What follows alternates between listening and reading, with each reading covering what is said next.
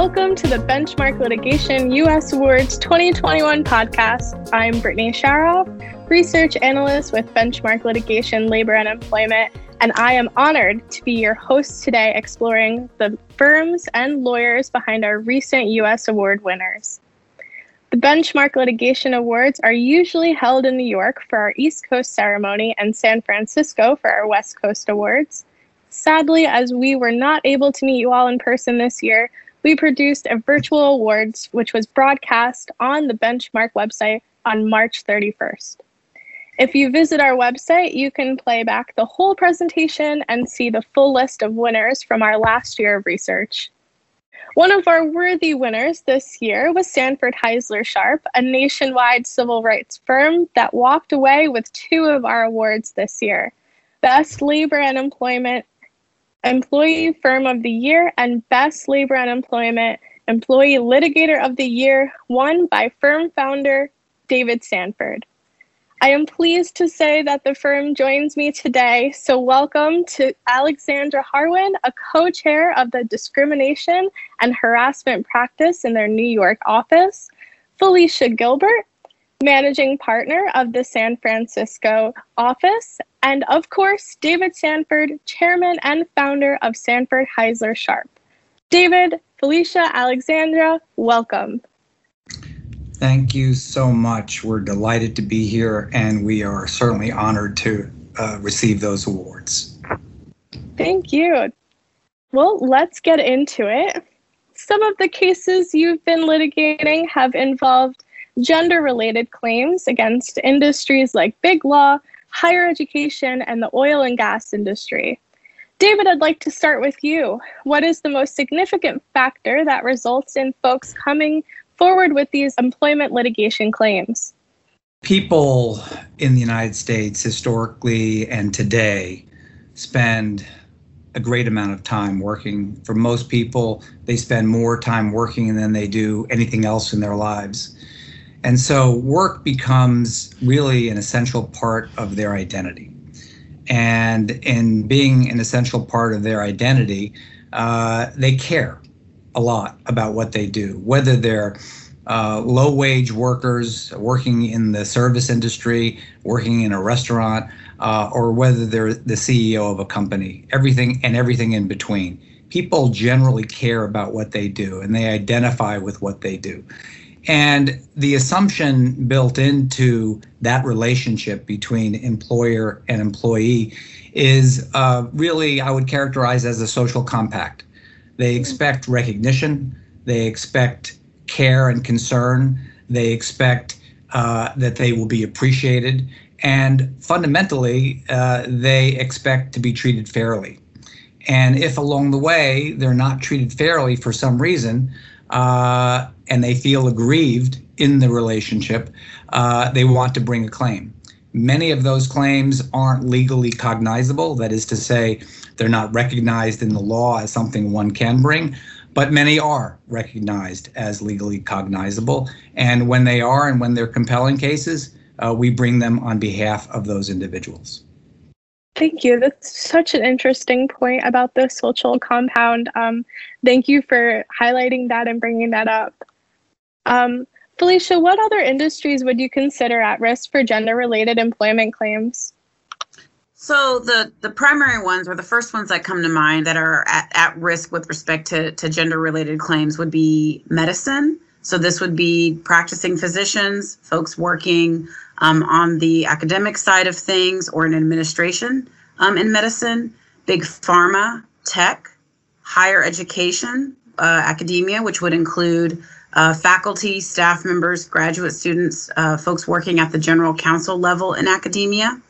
And with respect to COVID, the industries at risk where gender discrimination claims would probably be the same where there have sort of been bad actors all along, particularly where women are being forced to return to work prematurely, where they would have to leave their children at home without sufficient childcare in place, manufacturing, hospitality, so involving travel, service industry.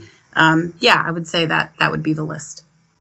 That was really insightful, and I love that you included the COVID-related industries that might be really affected by it. Thank you. I'd like to turn a little bit to representing fellow lawyers in employment litigation. And so, Alexandra, I'm wondering if you can speak to this a little bit. The firm is well known for representing fellow lawyers in employment litigation. Is there anything unique about representing lawyers against their former law firms?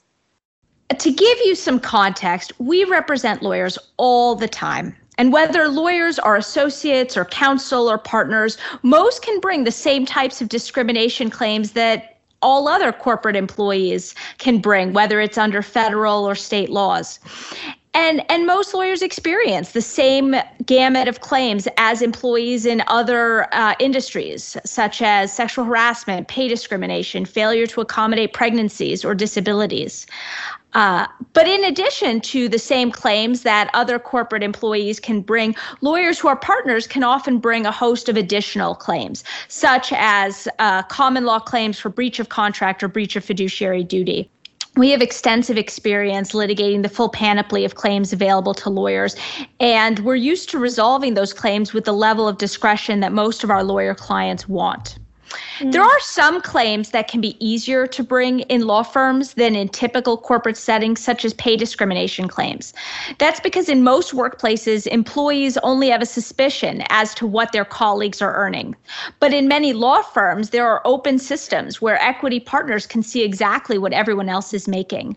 So we have many female partners who come to us not with a suspicion that they're being discriminated against, but with a certainty. And I'll add that our lawyer clients are in many ways the ideal clients to work with. Many of our lawyer clients are at the top of their game professionally, and they're active partners working with us to compile evidence and present their claims. It's a real collaboration with many of our lawyer clients and something that we really value. That is really interesting, especially about the open systems. I'm not sure that most people would know that. So that is a very interesting fact that makes it a very unique experience to work with other lawyers on these cases. We know that settling is part of the game, but if a case against, for say, a big law firm moves to trial, what precedents or changes would you hope to achieve through these actions? And I'm going to throw that at David, if that's okay. Sure. Well, very few of these cases ever get to trial. And I would note that, in the vast majority of cases, we resolve these matters pre-suit, before anything is on the public docket, before any document is publicly announced. I'd say from the last couple of years, we have kept track of our statistics. We have over 5,000 people reach out to us every year. We only accept between 2 and 3% of those individuals, so about 100 to 150 cases a year we accept out of over 5,000. And the vast majority of those cases get resolved confidentially, quietly, pre-suit. We send a demand letter. We invite the other side to have a conversation about settlement. That conversation typically results in a one-day mediation, and that one-day mediation typically results in a settlement, which is confidential. Some cases are filed. The cases that are not resolved confidentially, and 80 to 90% get resolved confidentially, 10 to 20% do not. Those that do not, we file. And when we file those cases, especially in the legal context where we represent lawyers, generate a lot of public comment and a lot of public controversy. And that's a good thing. There's a lot of public interest in these cases for a reason. And if we bring a case to trial, as we have a case right now against Morrison Foster. That case is scheduled for trial August 16th, and it's very likely to go to trial. And if it does go to trial, that public interest will be heightened ever more.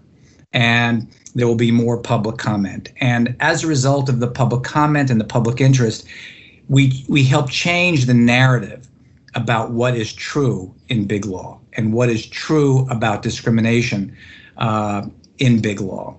And as a result of that, we change policies.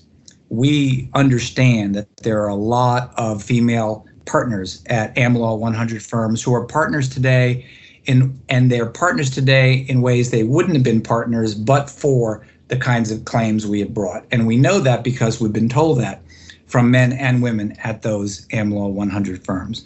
We know that there are women who are making more money today than they would have otherwise but for our cases. And so we understand there's a lot of interest in these cases, and as a result of that interest and that public comment, things change. And if we go to trial, to answer your question, I think the public interest will be heightened and things can change even more. There's still a lot more work to be done, and we're in the process of doing that work.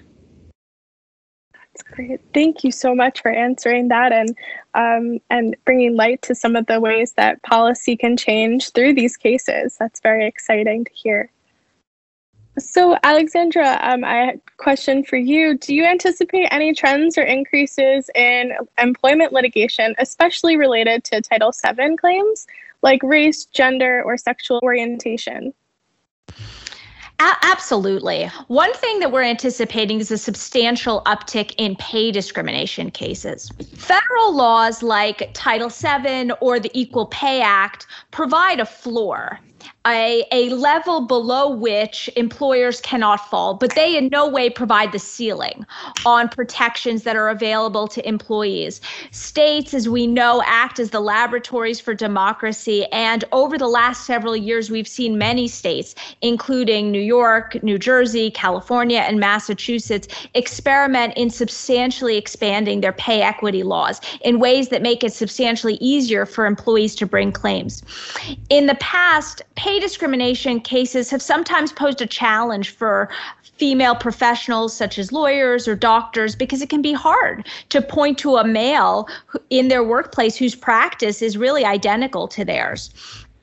But now the laws are catching up and demanding not just equal pay for equal work, but also equal pay for work that is substantially similar. With these new developments, we would expect many more pay discrimination cases moving forward. We've also seen a sea change at the federal level, with the Supreme Court recently confirming that Title VII's ban on sex discrimination also covers discrimination based on sexual orientation and gender identity. But in many ways, this decision involves federal law catching up with the states. Many states have had laws on the books that prohibit discrimination based on sexual orientation and gender identity. So we've been bringing those kinds of cases for many years. Thank you so much for those insights. Felicia, a question for you. What are some of the cultural or societal trends that may be influencing these claims? So I think on one hand, so in terms of trends and how these cases are actually playing out, on one hand, I've seen, and I think some of my colleagues have seen, among corporate actors and the employers that we go up against on behalf of our clients become a bit more emboldened, possibly as a result of the previous presidential administration. And it has resulted in some instances in cases where there are surprisingly overt acts of discrimination on the basis of race, and gender, pregnancy claims. We've had cases in the employment context involving sexual assault, as well as retaliation that our clients face sometimes after trying to complain about and report and get some redress for the underlying discrimination and harassment that they're experiencing. So we've definitely had to be nimble and creative in going up against companies who maybe have at times been a little bit more bullish. On the other hand, I think there's also an expanding and increased public awareness and social consciousness with respect to issues like structural racism and understanding how it impacts not only our educational system, but the occupational outcomes that people have and how they are then treated in the workplace based on sort of where people are coming from and the exposure or lack thereof that they've had to people from different groups who identify differently. And so that has involved I think more public awareness, I would say, in some circles with respect to the covert manner in which discrimination can often manifest itself in the workplace. A lot of our work involves proving discrimination through circumstantial evidence. So I think as there is more public consciousness and awareness of how it plays out, it's not always someone coming to work and seeing a noose at their desk. That's often not how discrimination works. So I think as the public becomes more aware of that, I think there can sometimes maybe be like a trickling up effect with respect to how things play out in the legal process.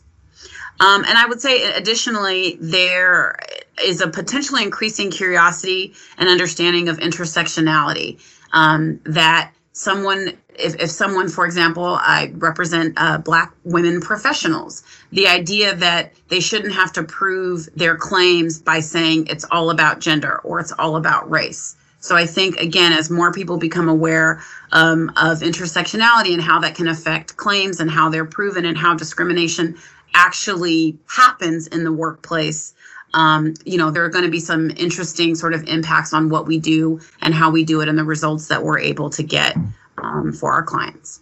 Thank you. Thank you for speaking to intersectionality and some of the societal and cultural trends that we've been seeing, especially over the last year, and how important it is to be very aware of that for ourselves and for our employees and for, the others around us. So we're coming down to the last couple of questions here. We've found over the course of our research process that whistleblower and retaliation claims continue to be a trend in litigation. So David, my question to you is, what are the reasons or some of the reasons for why these claims continue to show up in many actions? Just to start off, in order to bring a claim of retaliation, generally speaking, three things have to be true. First, you have to engage in what's known as protected activity. So you have to speak out about, say, discrimination, or in many states, if you speak out about fraud, that's protected. It's protected in the sense that an employer can't harm you, do anything to you adverse to your employment interests as a result of your speaking out. So number one, you have to speak out. Number two, you have to suffer an adverse employment action. An adverse employment action may be a demotion or a termination or a cut in responsibilities. And number three, you have to show that there's a causal relationship between the two. You have to show, in other words, that you spoke out, and as a result of speaking out, you were affected negatively in this way. And unfortunately, it happens a lot in this country where people speak out in certain ways and people in power don't like it, and they concoct a reason to terminate you or concoct a reason to impact you negatively in the workplace. And so our burden is to show in those cases that there's a causal relationship between the two, right? There's a causal relationship between engaging in the protected activity and suffering the adverse employment action. And we hear from people all over the country that actually happens a fair amount. So I don't know that it's happening more today than ever before, but it's certainly something that we've always had to deal with and we continue to deal with today. Thank you. Thank you for explaining how those retaliation claims become true and are brought up in the litigation. So lastly, to kind of talk about what we're all experiencing right now, David, I'm curious if you can share, how does the firm anticipate being able to survive the pandemic?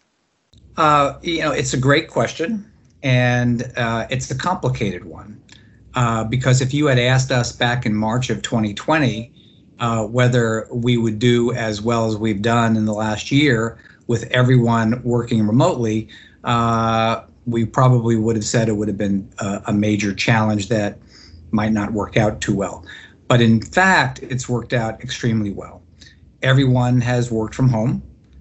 We have over 50 lawyers and approximately 40 staff, and they've worked out of their living room for the last year plus, and will do so for the next few months at least, depending on how things go in the future. And everyone has done exceptionally well. People are probably more efficient now than they have been before. They don't have to commute. They don't have that wasted time. And we don't fly around to every hearing and every mediation and every time a judge asks to speak with us for 15 minutes. Everything is done virtually via Zoom or via Teams, and it's worked out exceptionally well. We had 65 mediations last year. 50 of them were done virtual by Zoom. And our success rate is the same virtually as it is in person. So we've come to the conclusion that there's really no reason to go back to the past. There's no reason to do things the way we used to do things. We're going to give people the option to work from home 2-3 days a week. Going forward, we're going to hope and assume that we're going to continue to do mediations and even arbitrations and potentially trials remotely going forward. We're certainly going to continue to do depositions going forward and mediations going forward in the virtual realm. So there's a lot of cost savings associated with that, but more importantly, it's a real issue of quality of life. People can have a better quality of life in this world than they had before. If you no longer have to travel 2 hours, and I know Allie was coming in from Ridgewood, sometimes 3 hours round trip. Felicia lives in Oakland, and she would come in from Oakland to San Francisco with that travel. They won't have to do that as much. It's not to say we're going to be a virtual firm. We're not. We're going to expect people to come in a few days a week, but the advantages of being able to work from home at least half time are really great from a human perspective. So we're really pleased with that. And that recognition, that realization that we're able to do those things as well, if not better, in this way is really thanks to the pandemic. So it's one good thing that's come of the pandemic. There are many good things and so many horrendous things that we'll all be sad about forever. But there are some good things that have come of it, and this is one of those. Well, I'm so happy to hear that the firm has adapted, and a big relief that, it's working out so wonderfully, and everyone is just a little less stressed, hopefully. And if I ever get my law degree, I'll be knocking on your door, hopefully, to work 3 days a week in the office and relax at home for the rest of the week, if you don't mind. I would love to have you join us. Thank you. Well, it has been a really rough year out there, but we're very much looking forward to doing this in person in the future. This brings our discussion to an end. David, Felicia, Alexandra, thank you so much for sharing your work with our audience and me today. It's been a pleasure speaking with you. Before we go, David, any last-minute thoughts you'd like to leave us with today? I want to thank you. I want to thank Benchmark for the awards. Everyone in our firm works really hard, and a lot of the work is thankless. So it's really great to get that recognition from an esteemed group like Benchmark. And so on behalf of the entire firm, thank you very much. Thank you. Thank you for the work that you're doing. Like I said at the start, you can find more details on all of our award winners on the website. For me, it's goodbye, and I look forward to seeing you all soon. So long. Bye.